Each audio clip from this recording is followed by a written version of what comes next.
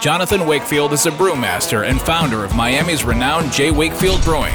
Now he's opening up his internationally acclaimed tap room at SiriusXM Business Radio for an intimate look at the intersection of craft beer and popular culture. So pull up a chair, have a round on us, then join the conversation on the business of brewing. This is the Beer Hour with Jonathan Wakefield on SiriusXM Business Radio. Hi, I'm Jonathan Wakefield, and this is the Beer Hour on SiriusXM Business Radio 132. Each week, we introduce you to the movers and shakers of the craft beer industry, as well as beer lovers from other realms of popular culture. As always, I'm here in the taproom with my co-host, our head brewer, Maria Cabre. Hello, Maria. Hi, John. Our next guest is the brewmaster for one of the country's most decorated breweries and a tremendous source of pride for the city that they have served for over 30 years. Their beer lineup reads like a who's who of Great American Beer Festival Award and World Championship winners. One of these award-winning beers is considered by many to be the best holiday beer in the country. Great Lakes Brewing Company's Christmas Ale. Welcome to the Beer Hour, Mark Hunger. How you doing this morning? Good. How are you? Very well, very well. Thank you very much for coming on the show. No problem. It's definitely a pleasure. You guys are definitely one of the OGs in the game, and we're very happy to have you guys on. So I'm going to jump in. Great Lakes has to be considered one of the OGs of the craft beer industry. I guess the story goes that Cleveland's last production brewery, Schmidt's, closed in the early 80s, and two Irish brothers, Pat and Dan Conway, hired a master brewer, an engineer who had worked at Schmidt's to build a very different kind of brewery. What happened next? That's a very interesting story because I actually, when I started working at Great Lakes in the late 90s, I got to know that individual. Great guy. Schmidt's, so they closed up in 84, and he was basically selling off the equipment from that old brewery. And Pat and Dan Conway, they did not, they wanted to open a brewery, but they didn't know the intricate details of it. So they looked him up, and he helped out quite a bit, and they were able to open the brewery back in 88 with Thane Johnson with a lot of his help and knowledge, because Pat and Dan, they hadn't brewed a beer before, so they didn't really know. Right. They just knew that it was going to be a great thing to get into, and they wanted to make some good beer, so they looked up the right people. Nice. So you guys have been open since 88? 1988. Wow, that's awesome, man. You guys have made a lot of history and a lot of great beers ever since 88 for sure. Can you describe Cleveland's Ohio City neighborhood to our listeners who may not have been there or live around there? Ohio City neighborhood is it's really a neat neighborhood. Back in the day, Cleveland was huge in the steel, and the steel mills were just down the road in the valley. And basically the legend is that most of the, upper people of the steel industry lived in Ohio City. And there's a lot of nice Victorian homes. And, back in the 70s and 80s, it was pretty beat up, pretty run down. And Pat and Dan and Great Lakes were some of the first people to move in here and set up shop and do something new and exciting. And really were the starter to regentrifying this area. So there's a lot of homes that have been redone and a lot of newer structures put up, and a lot of people are living here. So it's got a lot of excitement, and it's a lot of fun to be a part of. That's awesome. I mean, there is somewhat of a comparison then between us and you guys. Obviously, you guys did it in the 80s, us like in the later 2000s here, because when I moved in Wynwood, this place, there was nothing here. I mean, and over the course of the 7 years, I mean, they've dumped a lot of money into this neighborhood. And now we got apartment buildings, high-rise, living and high-end restaurants versus what it was with just a solo coffee shop, one bar next to me, 10 art galleries, and a craft beer, business. Yeah. But now it's completely changed. It's pretty funny what I think that a great craft brewery can do for a neighborhood. You know what I mean? It definitely can help it move forward. It's definitely fun to be a part of. Absolutely. So we actually had a Cleveland native son, Chef Michael Simon on the show, and he mentioned that your beers helped open his eyes to what beer could be. did it help Great Lakes' upward trajectory that Cleveland was emerging as a food city in the 90s and that people's tastes were kind of evolving at that time as well? I think those obviously go hand in hand. When people go to good restaurants and look towards good food, usually there's a drink that goes along with that, whether it be beer, wine, spirits, whatever. And I think we were able to grow with that. I've never really thought of that, but Cleveland is a big foodie town, good beer goes along with that. So I think we've grown hand in hand for sure. I mean, I think it's always great to have great food and great beer. And it definitely, when you have that kind of upward trajectory, obviously I think around that time would have been like the major kickback in for craft beer, like in the mid 90s there. And then as food as well, especially with like the Food Network and Chef Michael Simon, probably all just helped bring Cleveland up. But you got like the names of your beers: Elliott Ness Amber Lager, Burning River Pale Ale, Ohio City Oatmeal Stout, Lake Erie Monster Imperial IPA, Commodore Perry IPA. Like there's no mistaking where the beers that you brew are from. From the beginning, it seems that Great Lakes Brewing Company has been all about repping the land. Can you describe what the success of Great Lakes Brewing has meant to the city of Cleveland? I think it's a big part of the city. We've had you're significant. You're a part of the city when, for instance, there's big sports games happen, whether we're in the World Series or whatnot, and the mayors are they'll always do their bet with each other. And the Cleveland mayor will usually bet a case of Dortmunder or Christmas ale that we're going to win the game. And then, the mayor from whatever town it is, will do something else. So I always look at that, and that's happened many times where they'll bet a case of Christmas ale that the Cavs or the Browns or the Indians will win. So it's kind of fun. We can go a little sports here. I mean, what's your thoughts on the Browns this year? Where are we at with Baker Mayfield? To throw it out there, I am a diehard Browns fan, so okay. I must like the punishment. But most people in Cleveland are diehard sports fans. But the Browns this year, they're struggling. We're hoping for a strong finish. I think the bye week was at the perfect time because a lot of the guys are beat up. But this weekend will be tail of the tape, I think. Absolutely. Sort of give an insight. Are you guys serving Great Lakes Brewing inside of the stadiums and stuff as well? Absolutely. We serve our beers at the Browns Stadium. We are the craft beer of now the Cleveland Guardians. Right, yes. Yeah.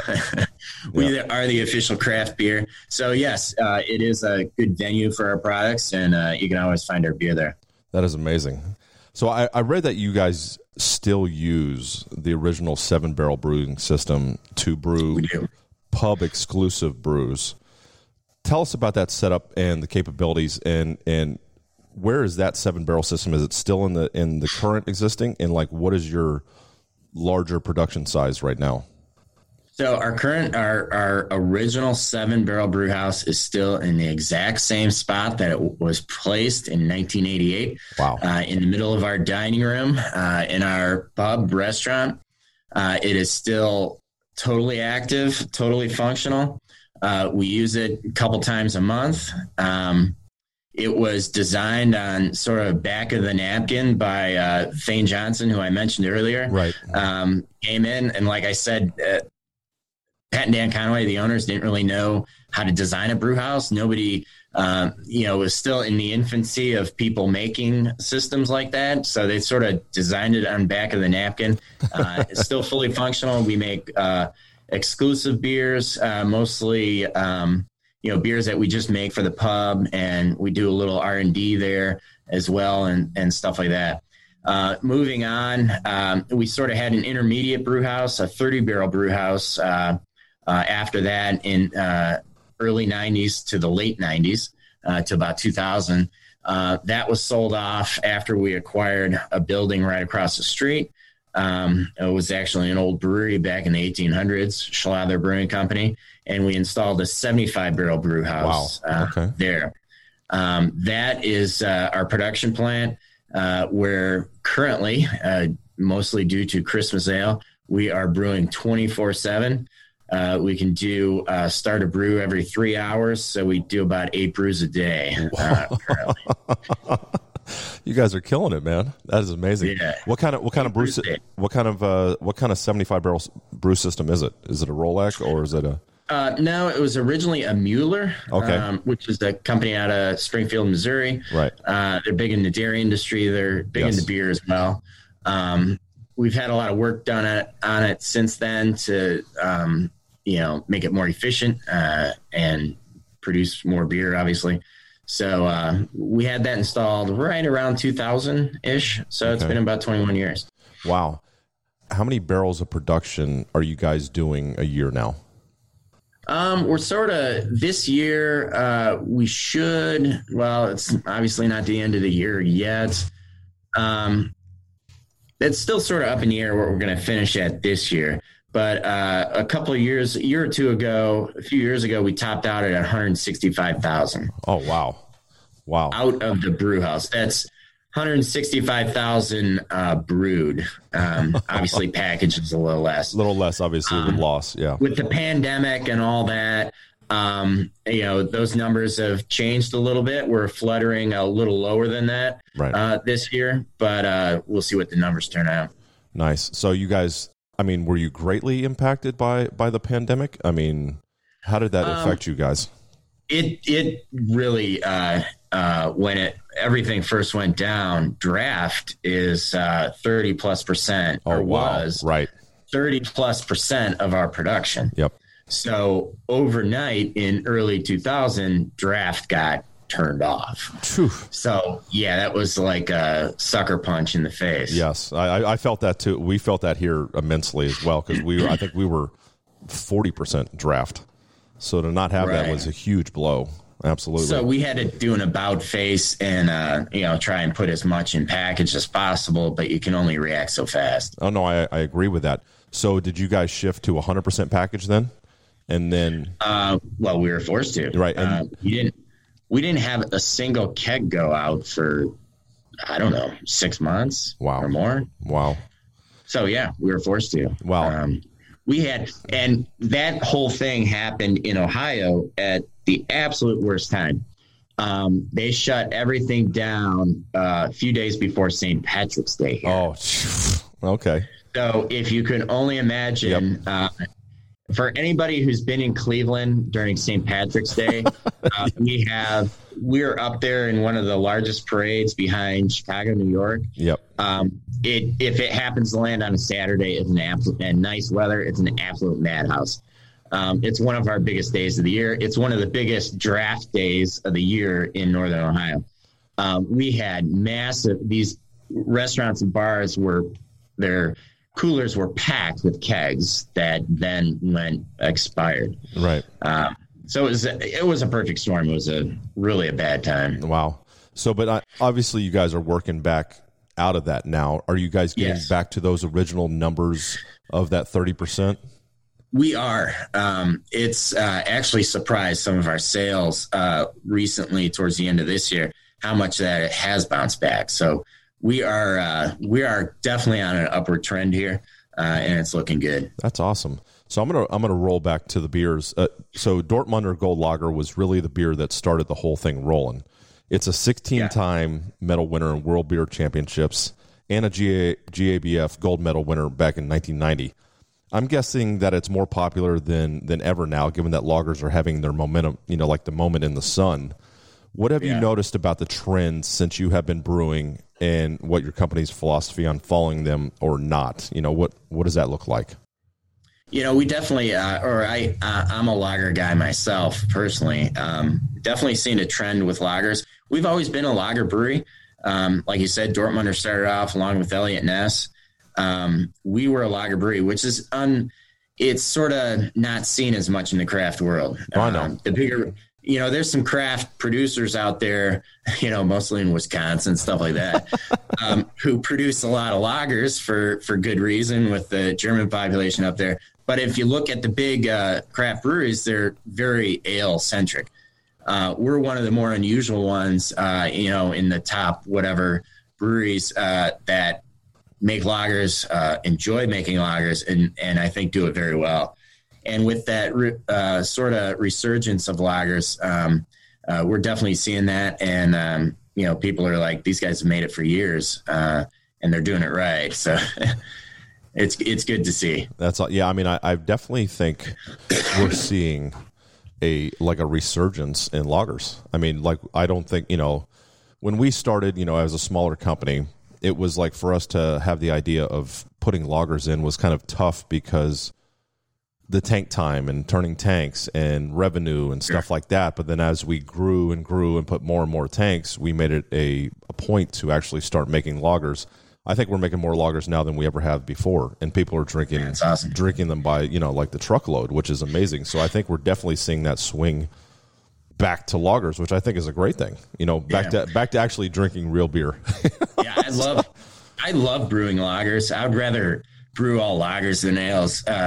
We have a proprietary lager yeast, Great Lakes lager yeast that that only we use, obviously, and you can pretty much set your watch to it.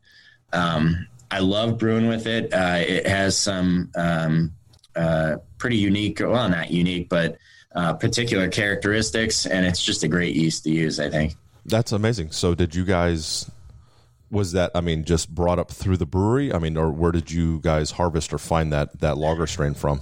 In the early years of Great Lakes, there's a Siebel Institute in Chicago, brewing school, old-time brewing school. I'm sure you probably know of it. Yep. They had a library of different yeasts in their micro lab, and this was a yeast that nobody was using. And we tried it out. We liked it, and we knew that nobody was using it. So we made it paid to have them store it away from a proprietary standpoint. And we started using it, and nobody else can have it. So you're listening to the Beer Hour, and we're speaking to brewmaster Mark Hunger of Great Lakes Brewing. So besides the lagers, do you guys dive into any stouts, any barley wines? Do you guys tend to go into those routes? For the very smaller batch stuff, or do you guys kind of stay away from that stuff, you think? Oh, absolutely. We're probably, I would like to say that we're probably one of the more diverse breweries out there. We obviously have our lagers, but we've got a lot of ales. We are becoming the number one IPA brewer in Ohio. Oh, wow. So we produce a lot of IPAs. We have a stout called Blackout Stout. Yep, Russian, I know Blackout Stout. Yes, I do. We barrel age that quite a bit, and that's a good seller. Yep. Obviously, our Christmas ale is a big ale that is obviously very popular. We have some wheat beers that we make, Crushworthy. It's low-cal citrus wheat. We've made a Belgian wheat beer for a while. Yep.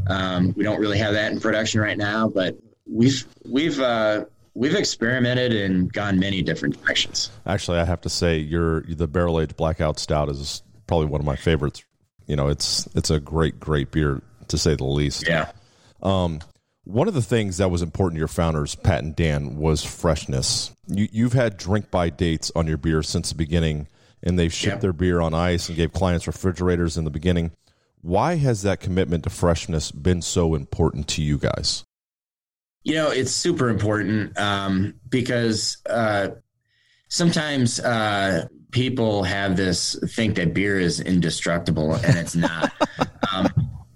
And it's so not. And there's so many people that will call me up and say, well, it's good until March 1st. When is it really good until? And I'll have people call me up and ask me that. I'm like, it's good until March 1st. Yep. When I started working at the brewery here, I started in the lab, and at one point, all of our beer had one expiration date or shelf life on it. But over the years, through taste panels and experimentation, each beer ages differently. Yes. So we've put different dates on different, stouts are going to hold up better than a real hoppy IPA. Yes. And that education is sometimes kind of tough, but we've done our very best. And because beer gets old and 6 months into a beer, it doesn't taste good. No, it doesn't taste the same. No, but I mean, it's funny because like nowadays with Untapped and stuff like that, there'll be times when I'm in the tap room or working with Maria and we'll get like a notification on Untapped, like somebody opening an 8-month-old hazy IPA. Oh, the hops fell off. And we're just like, well, what did you think was going to happen? Right. Yeah, well, like the shelf life, really stability, like the best freshness was like 30 days. Now you've waited 8 months. I mean, like, what are you doing? Like, why are you doing that? I know. And it's such a difficult thing to get across sometimes. Yep. We have 90 days on our IPAs. Which some of them is a stretch. Yep. But I tell you, I've had brewers come in to the pub and have a beer with me, and they'd be like, "I'd like to shake your hand and congratulate you." I'm like, "For what?" For having 90 days, having a reasonable shelf life on some of the beers that do not last as long as a lot of people say they do, because there's a lot of brewers. When I say brewers, guys who are actually making the beer, who are under a lot of pressure to put long dates on their beer. They just don't cut it. Yeah, 120 days, that 4, 5, 6 months. Yeah, the beers, the IPA will be fine till then. We've always been set from the beginning, even with our distributor when he started out, like when they ask you, hey, what's shelf life? We were like 90 days max. That's it. Yeah. You know what I mean? Anything beyond that, the beer is not what it was meant to be or to taste like. So it's definitely a stretch for sure.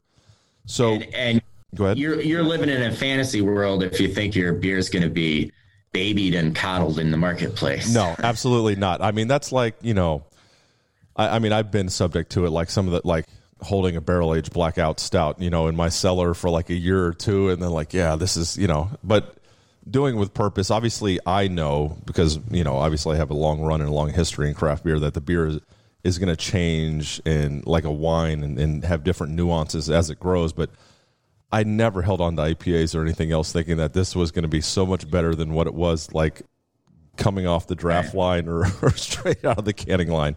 So, I mean, it's definitely, I think we could, as an industry, we could kind of work towards maybe educating more people to like know about this. But go ahead. Also, not leave it in your car. Please don't leave it in a hot car. Hot Florida weather. People are like, well, temperature and time have a lot to do with it. Absolutely. So it's Christmas time, here, and in about 2 weeks, we're 2 weeks away from Christmas, and Great Lakes brews one of the country's most beloved holiday beers. Let's talk Christmas ale. 7.5% ABV. Spiced with fresh honey, cinnamon, ginger flavors. It is a 6-time World Beer Championship medal winner. At your first pour release event during the last week of October each year, you go through 70 kegs. Holy crap. In one day. Why do you think that this beer is so popular, and how do you meet the demand for it every year? It's popular. First of all, we were, or at least one of the first people to put out a beer like this. Yep. Back in 92 or so. There might have been some others, but I think we're really the first one on the map with a sort of spiced amber ale. Second of all, it's a beer that every beer drinker can drink. Right. It's not holding a bowl of potpourri to your face. It's not overpowering. We use ginger, cinnamon, and honey, but I would say moderation. You can taste it, you can get it, but it's not overpowering. Right. This is a beer that a Bud Light drinker can sit down and enjoy, but it's also a beer that, a double IPA drinker or something like that can sit down and enjoy. So it follows that middle road, I think. And it's a very smooth beer, and it's very easy to drink, really. That's amazing. 70 kegs in 1 day. 11 and a half barrels. Yeah. That's wild. Obviously, 30-some barrels of beer on first pour. That's the crazy. pandemic, sort of put a kibosh on some of those numbers, but pre-pandemic, they would be pouring a pint of Christmas ale like every 5 seconds for like 12 hours. That's crazy. And that's not to mention we have 10 other beers on tap. That's amazing. That's just Christmas ale. I want some of this Christmas ale. I know we're gonna have to. That and barrel-aged blackout Yeah. stout. We also barrel-aged some Christmas ale. Oh too. boy. Oh boy. Here we go. All right. So I'm definitely gonna have to get with you about having to get some beer from you, man. So it's been a while. How much Christmas ale do you guys produce every Christmas season? Or this year, out of the brew house, we produced. We actually brewed out of the brew house about 24,500 barrels. What?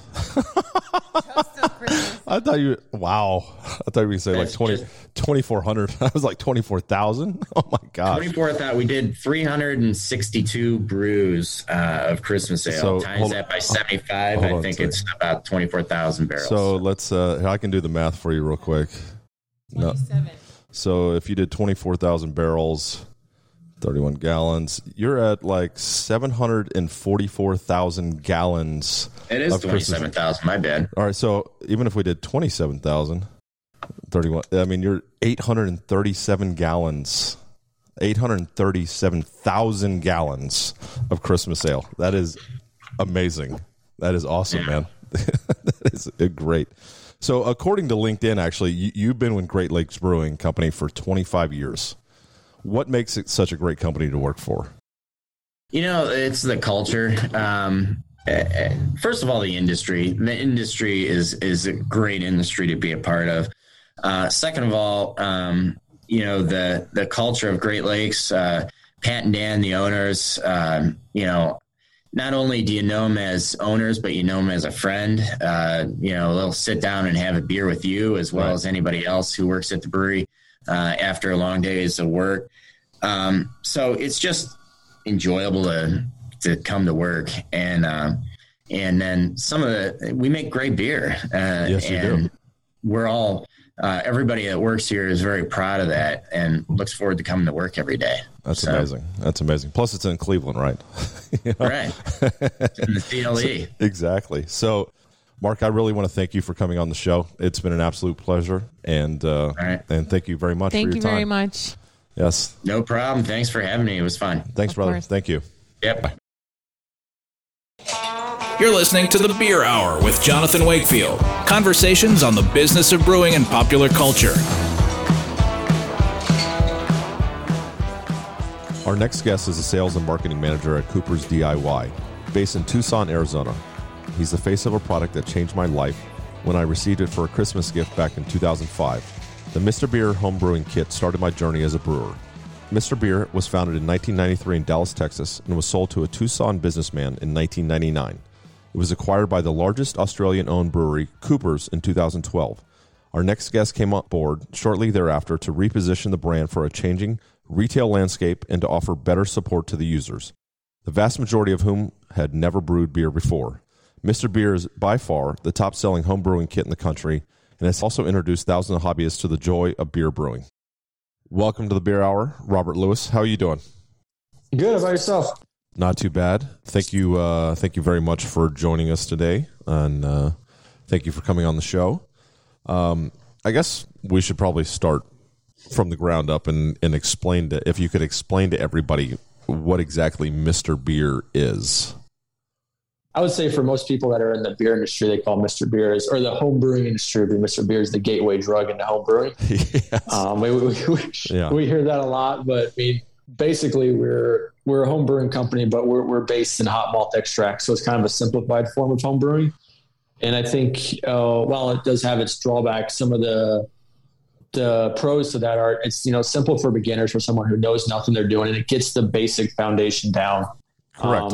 Yep. It helps them kind of get the key process of like sanitizing and doing the things they need to do, and really even see if they're interested in the hobby before they go and expand to doing, everything you can do after that. So basically, I mean, if I remember correctly, because I got my first kit 16 years ago, it is a large hardened plastic replica of what would be a wooden barrel. Yeah. So we use we actually use the same basic fermenter since the early 2000s now. So it's like a little brown keg. I don't know if that's what you started with or not. Yes, I did. Yep. Yeah. So we've made some modifications, but they were basically, it's a little brown fermenter. In the kit, you get a can of hot malt extract, which is basically like condensed down wort, mixed with water, pitch your yeast, and you're good to go. It takes like, brewing our standard stuff, it takes like 30 minutes of your time to kind of whip it up and get it going. And then you kind of let it do its thing, and then you bottle it, and then you see how it tastes. And we've, come to also evolve over the year where we're trying to really educate brewers and work them through the process. Because we have a lot of people that will go in and evolve. So we've started with those basic kits, and then we've kind of got some partial mash and some other recipes going on and stuff like that now as well. That is awesome. So when did you join Cooper's DIY and start working on Mr. Beer?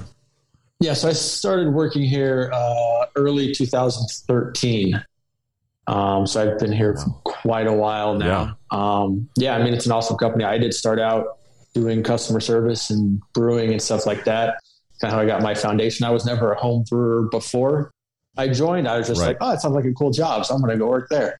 And, you get to brew beer and drink beer. I mean, what more do you want out of a job where you can, well, as you know, where you can brew beer and drink beer all day? Of course. What would you say, if you could come off the top of your head, how many Mr. Beer kits do you think you have sold over the years out of the company? Over like the years? Yeah. Oh, gosh. I bet we'd be pushing, I can't even say, man, we do tens and tens and tens and tens of thousands a year. I would say since its inception, I'm sure it's north of a couple million kits. Since its inception, we've moved, because we used to be, back in, I think one unique thing about us is we're the first company kind of in this space, and they're the only one that pushes into mass retail. Right. So back in, 2009, 10, you could find us in Bed Bath & Beyond, Target, Macy's, Walmart, Kohl's, JCPenney, Sears, Kmart. We were everywhere. And so we would move a lot of kits through there. And as retail has shifted, we've done more e-commerce, but we still do have that presence, like we're at Target stores this year, and some stuff like that, where you kind of reach people that normally wouldn't know home brewing is even a thing. When you just get that in front of them, they're like, oh, that's cool. And they just grab it for, their husband or whatever. Are you guys based only in the U.S. or do you also ship internationally? So just Mr. Beer is based in the U.S. We do some business in Canada. As far as like our company as a whole, we manage U.S. and North America for Cooper's. So we do a lot of Cooper's products in Canada because people are brewing up there, for tax purposes, because they tax the hell out of their beer. So it's cheaper to homebrew up there than it is to just buy, 30 pack from the store or whatever they're getting. I'm going to actually read a few lines here from the 2021 Cooper's annual report and see how we go. Total sales for Mr. Beer rose 14.6% over the year on the back of surging online orders and new retail listings. Targeted marketing strategies and e-commerce initiatives helped facilitate the sales. Is that all pushed by you? Yeah, so I handle all of our sales and marketing. Yeah, so I do everything that involves sales and marketing runs through my desk. So it's we've done a lot over the years. We've changed a lot. I mean, we've put in a lot of I think one thing is we kind of fell behind. We weren't really being like a modern company as the retail, as the just the environment shifted, and we've really got focused on that. Where it's we're everything we do is about simplicity, being clean, being modern, and we're big focus on like our customers and our customer service. I mean, we have real brewmasters that you can call Monday through Friday and talk to on the phone if you got questions. You can chat, tickets. I mean, not a lot of companies do that anymore. So you actually do you actually have a physical person you can talk to and not a robot on the phone? Yep. Yeah. So we have two people here, Zach and Ashley. I think collectively they've been home brewing for like 40 years together. Oh my gosh. Yeah, their experience together. So they have a lot of knowledge of home brewing. And we have a Facebook group where they can interact with us in like real time. But you can call, place orders on the phone. You can talk to them, ask questions. They'll create custom recipes for people that call and like, hey, I like this beer, but you don't offer it. And they're like, oh, but get these ingredients, you can get pretty close to that. We've been trying to clone some popular recipes and stuff. Like out here, you don't get anything from Yinglings. Like we did a clone of their traditional beer, and then we cloned their that Hershey's chocolate porter. Oh, I've yes. never had it. Yeah. So, but we cloned it, and they're like, yeah, that's pretty damn close. So people that brew back east let us know, like, oh, you guys are pretty spot on with that one.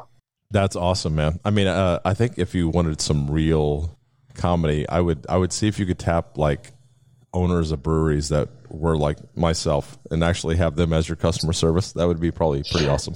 Yeah.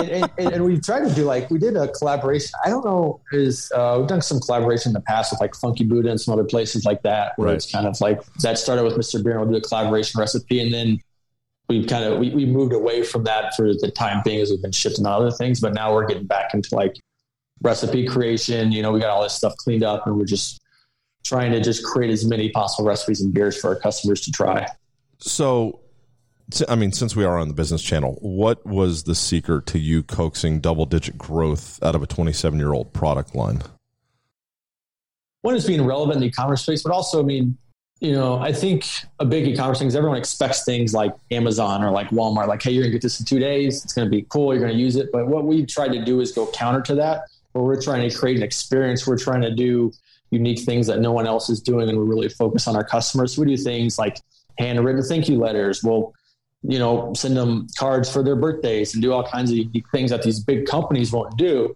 So we're trying to create this customer loyalty experience where people, if they talk about Mr. Beer, all they're going to say is good things. Even if their beer was shitty, they're like, oh, that beer was terrible. But that company was awesome to deal with. Man, they answered my questions. They did this, they did that. So they'd recommend it to somebody else. So all we try to do is just take care of our customers, what we do. And I think our customer service is better than, I know, any home brewing company in the industry. I'll say that. And I think I'd put it up against most other companies as well. Do you think you saw a spike during the pandemic because people obviously being at home and maybe wanting to learn a new trait, have a new hobby? Do you think that kind of led into that growth as well? Or you just think that was just part of the overall growth? And I think that was part of it. I mean, yeah, we were growing before that pretty consistently, but last year was really, a big spike that no one saw coming, because we did get a huge in March, I think, was when everything shut down last year. And we had a huge spike that we were not expecting, where people were looking for something to do because they were just sitting at home doing nothing. And we had a lot of people that were like, oh, I've had this kit in my garage for like a year, and they busted out and brew it and come, ask questions and order things. So it was definitely a big spike. So now it's been trying to maintain that momentum, keep those customers engaged with active, promotion emails, workflows, social media. Doing all that stuff, just trying to keep these people engaged. Because, as you know, home brewing, unless you're super passionate about it, life gets busy. You got kids, you start a new job, you do this and that. That's the first thing to go out the window. You're like, nah, I don't got time to brew that batch this week. I got, kids soccer game or whatever going on. I know that deal. Yeah. So you guys actually have 13 different beers by count for your home brewing kits. Out of those 13, which ones, give me your top 5 that sell the best? Golden Ale by far. That was a new one we came out with like 2 years ago.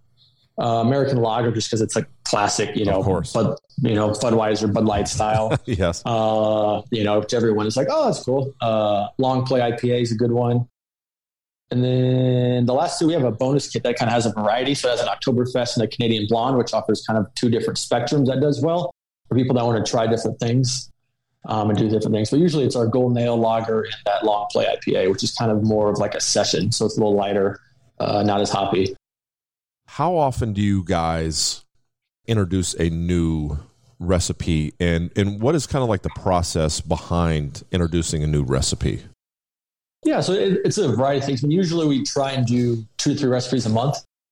So I think we're sitting at 130 recipes right now on the website. Holy smokes. Okay. And we're either looking for, so we have like our base refills, which is like the can you get in your kit. And that's like 16 base styles. And then from there, we got 130 recipes that either base off those or include like LME and some grains and hops and some of that.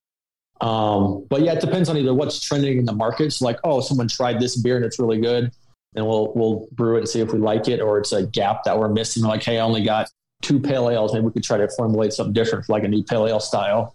And then we've also kind of running some limited release recipes where we'll purchase like some hops that we normally don't carry from, like we did South African hops. And right. That was actually going to be one of my questions, is like, how do you guys keep up with obviously this ever changing hop market or the beer market, like hazy beers and fruited sours? I would say that might be a next step for a Mr. Beer kit, but I'm saying like definitely with the hops. Do you guys, obviously you guys are keeping up with like there's always new hops every single year dropping that people are going to obviously want to experiment with at home. I mean, do you have a team or somebody that actually sits there and actually dives into this every year? So it depends. I mean, so we kind of have like a baseline of hops that we always carry, you know, Centennial, Cascade, Saaz, Citrus, some of them. So we always got those. The go-to. And what we'll do is, your go-to. So those are we always carry year round. And then what we'll do is based on either what our customers are asking for, or, you know, people here in the office are just total beer nerds. Like, hey, I read about this hop. Can we see if we can get this one? And we'll try and source some and do some experimenting and try and do a limited release recipe and stuff like that. So we try to be as, on trend as we can. Right. And also, I mean, what's different about us is, like you said, we do bring in a lot of new people. And if, and the sad thing with business is business about if they're really hardcore home brewers, eventually they are just going to leave what we do. Right. Because we just don't offer that full spectrum that some of these other companies do, or even their local homebrew shop would offer.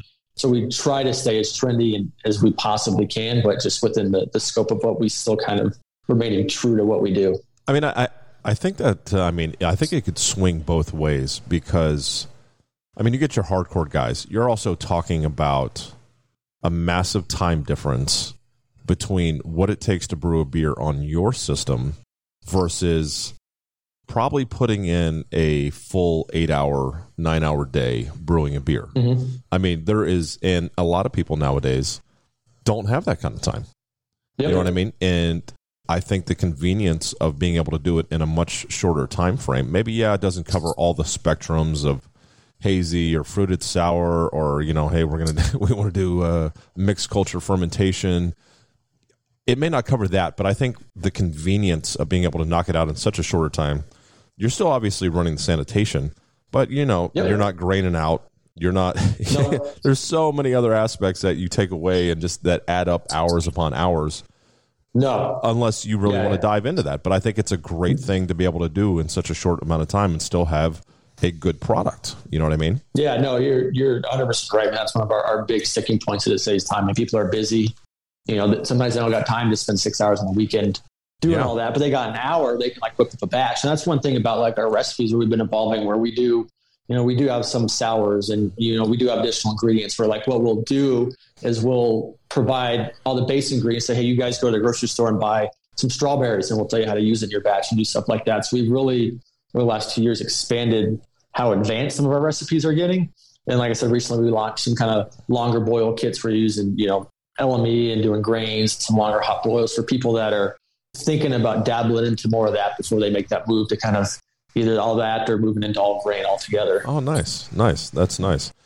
So one of the funny things that we hear all the time from craft beer brewers that we interview is that they started home brewing to save money on beer.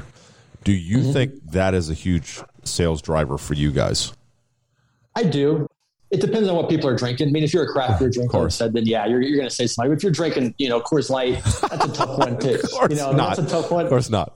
Yeah. That's a tough one is to try and save some money on. But I did a video about this 2 weeks ago, it was if you're brewing one of our standard cans, it comes out to $1 and some change a beer.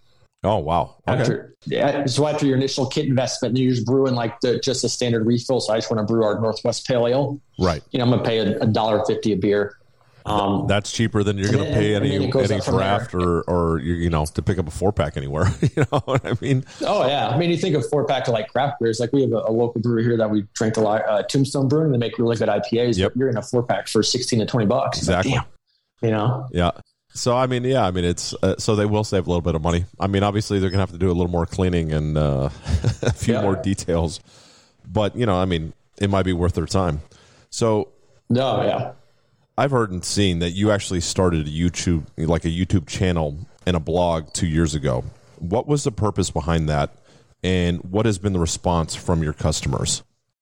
Yeah, so the purpose behind when we did the YouTube channel was we call it Brew Talk with Mr. Beer. One is I'm a better speaker than I am a writer. It's easier for me just to talk about something than it is to write. And you ask anybody in the office, and everything I do gets spell check because that's just not not my thing. I understand. If Word doesn't catch it, if Word's not catching it, then I'm not catching it either. So it's just easier for me to talk about things and do things. There's a way to help educate our customers and move them along and churn out some content that's available, not just for our customers, but also for homebrewers in general. So, I mean, some of our videos, we've done some on like, how to like cold crash or homebrew and stuff like that. They're getting 13, 15, 16,000 views now since we put them up.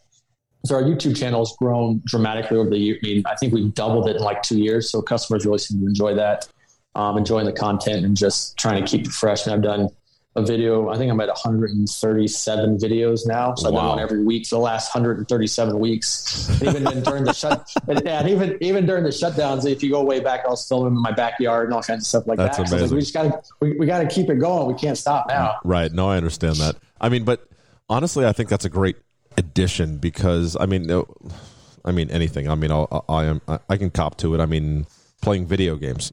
If you want like the in on how to do these things, or any kind of, whether you're woodworking or learning how to play a guitar or working with a Mr. Beer kit, any kind of thing that can give you that extra help to fully understand what you're doing, to better understand that and get a better grasp of that, to help you kind of ease into that new trait, new hobby, I think is an awesome thing. Yeah. Sure. No, I think even from like a marketing concept, from like the business perspective, I mean, everything's moving on to video and away from written content. So the more video content you can get, and you even look at like some Google search results, when you search a question, they'll serve you up this section of video where they answer that question. So you're like, it's getting very advanced now, and people that are still waiting to make that turn in the video, they're trying comfortable with it. Right. You just got to roll with it. Because like I'll go back and watch my first few videos. I'm like, man, that was terrible. I'll do like Facebook Lives and just stand there and like, we're going to wait for some people to join, and just hanging out. And like, dude, it was just like not good. So well, I mean, I'm sure now it's top notch for sure. Yeah. You're listening to the Beer Hour, and we are speaking to Robert Lewis of Mr. Beer Kit. So for $31.96. anyone can purchase one of these kits and discover the joy of home brewing. Some will do it once and laugh about the experience for years. Some people like me will fall in love with the challenge and upgrade to a much more expensive setup, a lot more expensive. And a few will someday become professional brewers. In each case, Mr. Beer has provided a gateway to the mysterious world of brewing. That must make your job pretty rewarding. I mean, as far as I see it, what do you love about your job?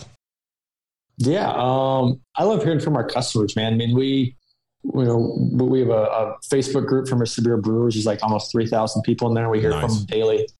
Some of them, the beers they're creating, when they brew something the first time and it sucks, so they try it again. They're like, holy cow, that's so good. And then they share it with their friends and family, and they love it. I mean, I think it's just that people get real passionate about it, and they share it, and their friends and family talk about it. And that's one thing. I did a blog post on this. So for my wedding, I got married 8-9 years ago, and I brewed like 15 gallons of beer and put it on tap. Wow. And instead of everyone congratulating us on the wedding, everyone talked about the beer. That's even amazing. In the videos, there's videos like, what do you have to say to the bride and groom? They're like, oh, the Pilsner, it's great. I love it. And you're like, it's not what you're supposed to say. So I think it's just like, I mean, through home brewing, and no matter what they are, I think there's a good, if you're making beer, there's a community there, there's an acceptance there. Yes, absolutely. People get along, they share. It's a really cool thing to see. It's a very close-knit community. We care about our customers, and we love just seeing them make amazing beer and just brag about it and share it with their friends and family. That's really cool to see. Absolutely. I mean, I think the 3 beers that I made actually turned out pretty good. And then, of course, when I converted, that first beer I made was horrible on the new homebrew kit. So I probably should have stuck with Mr. Beer for a little bit longer to kind of fine tune all that. Yeah. So it goes without saying that Mr. Beer would make a great holiday gift to many of our listeners who have yet to try their hand at homebrewing. How can our listeners find your product? Yeah, so if they want to look for Mr. Beer, the first place would be MrBeer.com. You can get your beer kits from there. We offer free shipping. I got a 10% off coupon code, the Beer Hour, all lowercase. Put that in, you get 10% off your order. Okay. So that way they can cruise there. You can get it off Amazon. So if you're in a pinch, you want to get a kit from Amazon, you can do that. And we're also in Target stores this year. So like your local Target, we should be there. Online pickup, get it in stores. It's a hot deal in there. So if you're looking just to save some cash, I'd definitely check out Target. All right. And then what is the YouTube channel that these people can also dive into for more DIY help from you yourself? Yeah, we're just at Mr. Beer. So follow us on YouTube. We're at Mr. Beer. We're most active on YouTube, Facebook, and Instagram. We're just at Mr. Beer on all those channels. And if you're curious just about kind of what our community is about, you can join our Facebook group. We call it Mr. Beer's Brewing Society. Nice. We do have a screening process. You just answer the 3 questions. So we ask if you're a home brewer. If you're not, just say, nope, but I'm interested in learning. We'll let you in. You can see what other people are posting, talking about, sharing, all kinds of stuff like that. And it's a great way to learn. We got a lot of resources in there, and just a lot of experienced brewers a lot of people that have brewed with Mr. Beer left, and then, they got older, things happened. They couldn't quite do what they used to do. So they came back to Mr. Beer and are sharing their knowledge as well, which is really cool. I really love the idea of the open community that you guys have, and being welcoming and accepting new people, and, the people that have been around for a long time, kind of helping those newcomers get up to those new levels. You know what I mean? Yeah. I mean, and who knows? Yeah. I mean, maybe some of these listeners that buy into the Mr. Beer kit from the Beer Hour might become a professional brewer. I mean, we never know. I mean, you never know. Here's the other thing. When are we going to do a Jay Wakefield beer clone? Let's do it. Yeah. Cause I was reading, that's a hard thing for we, as we tried to look around and we're like, where can we find all these breweries that start with Mr. Beer? It's just so much. I mean, there's 8,000 craft breweries in the country. Right. And there's so many, but I mean, we are always looking for partnership opportunities. And I was reading about you guys. You'd like make some cool beers. Maybe we could clone something, like I said, or we could work together. Hey, we make a great English style smoked porter that I think would be great for a Mr. Beer kit. Yeah, not a 12% awesome. Imperial style. Not right? Not yet. I mean, that could be down the road, but I think, you start with a English style smoked porter for sure. Yeah, we could totally do that. And like I said, we're looking at doing limited release recipes and all these one-off things we've been doing. So we do stores. We used to have one smoked one with we used some peated malt, but it sold out. So I haven't brought it back yet, but we could reintroduce it. Well, it's not peated; it's actually Roush malt, so it's a little less smoky, so a little easier to get a hold of. So I think it would probably work. And if you tapped into like any customer service, I think you would just have them get a hold of Maria. She'd be able to answer all the No. Forward it. I didn't start on a Mr. Beer kit. Yeah. I started on any brewing questions you might have in regard to the kits. No, I started home brewing on all grain that John taught me. So I have no Mr. Beer kit. So we do promotion emails. So I'll put your email as the respond to exactly. And all that. I'll make sure to give you John's email. All right. Well, thank you very much, man. I really appreciate the time, and this has been a great episode. Obviously, it brings back a lot of memories for me, and I know it's. Hopefully, it'll bring a lot of memories to those listening that actually buy in and get a Mr. Beer kit for the holidays. So the Beer Hour. Yes. Thank you very much.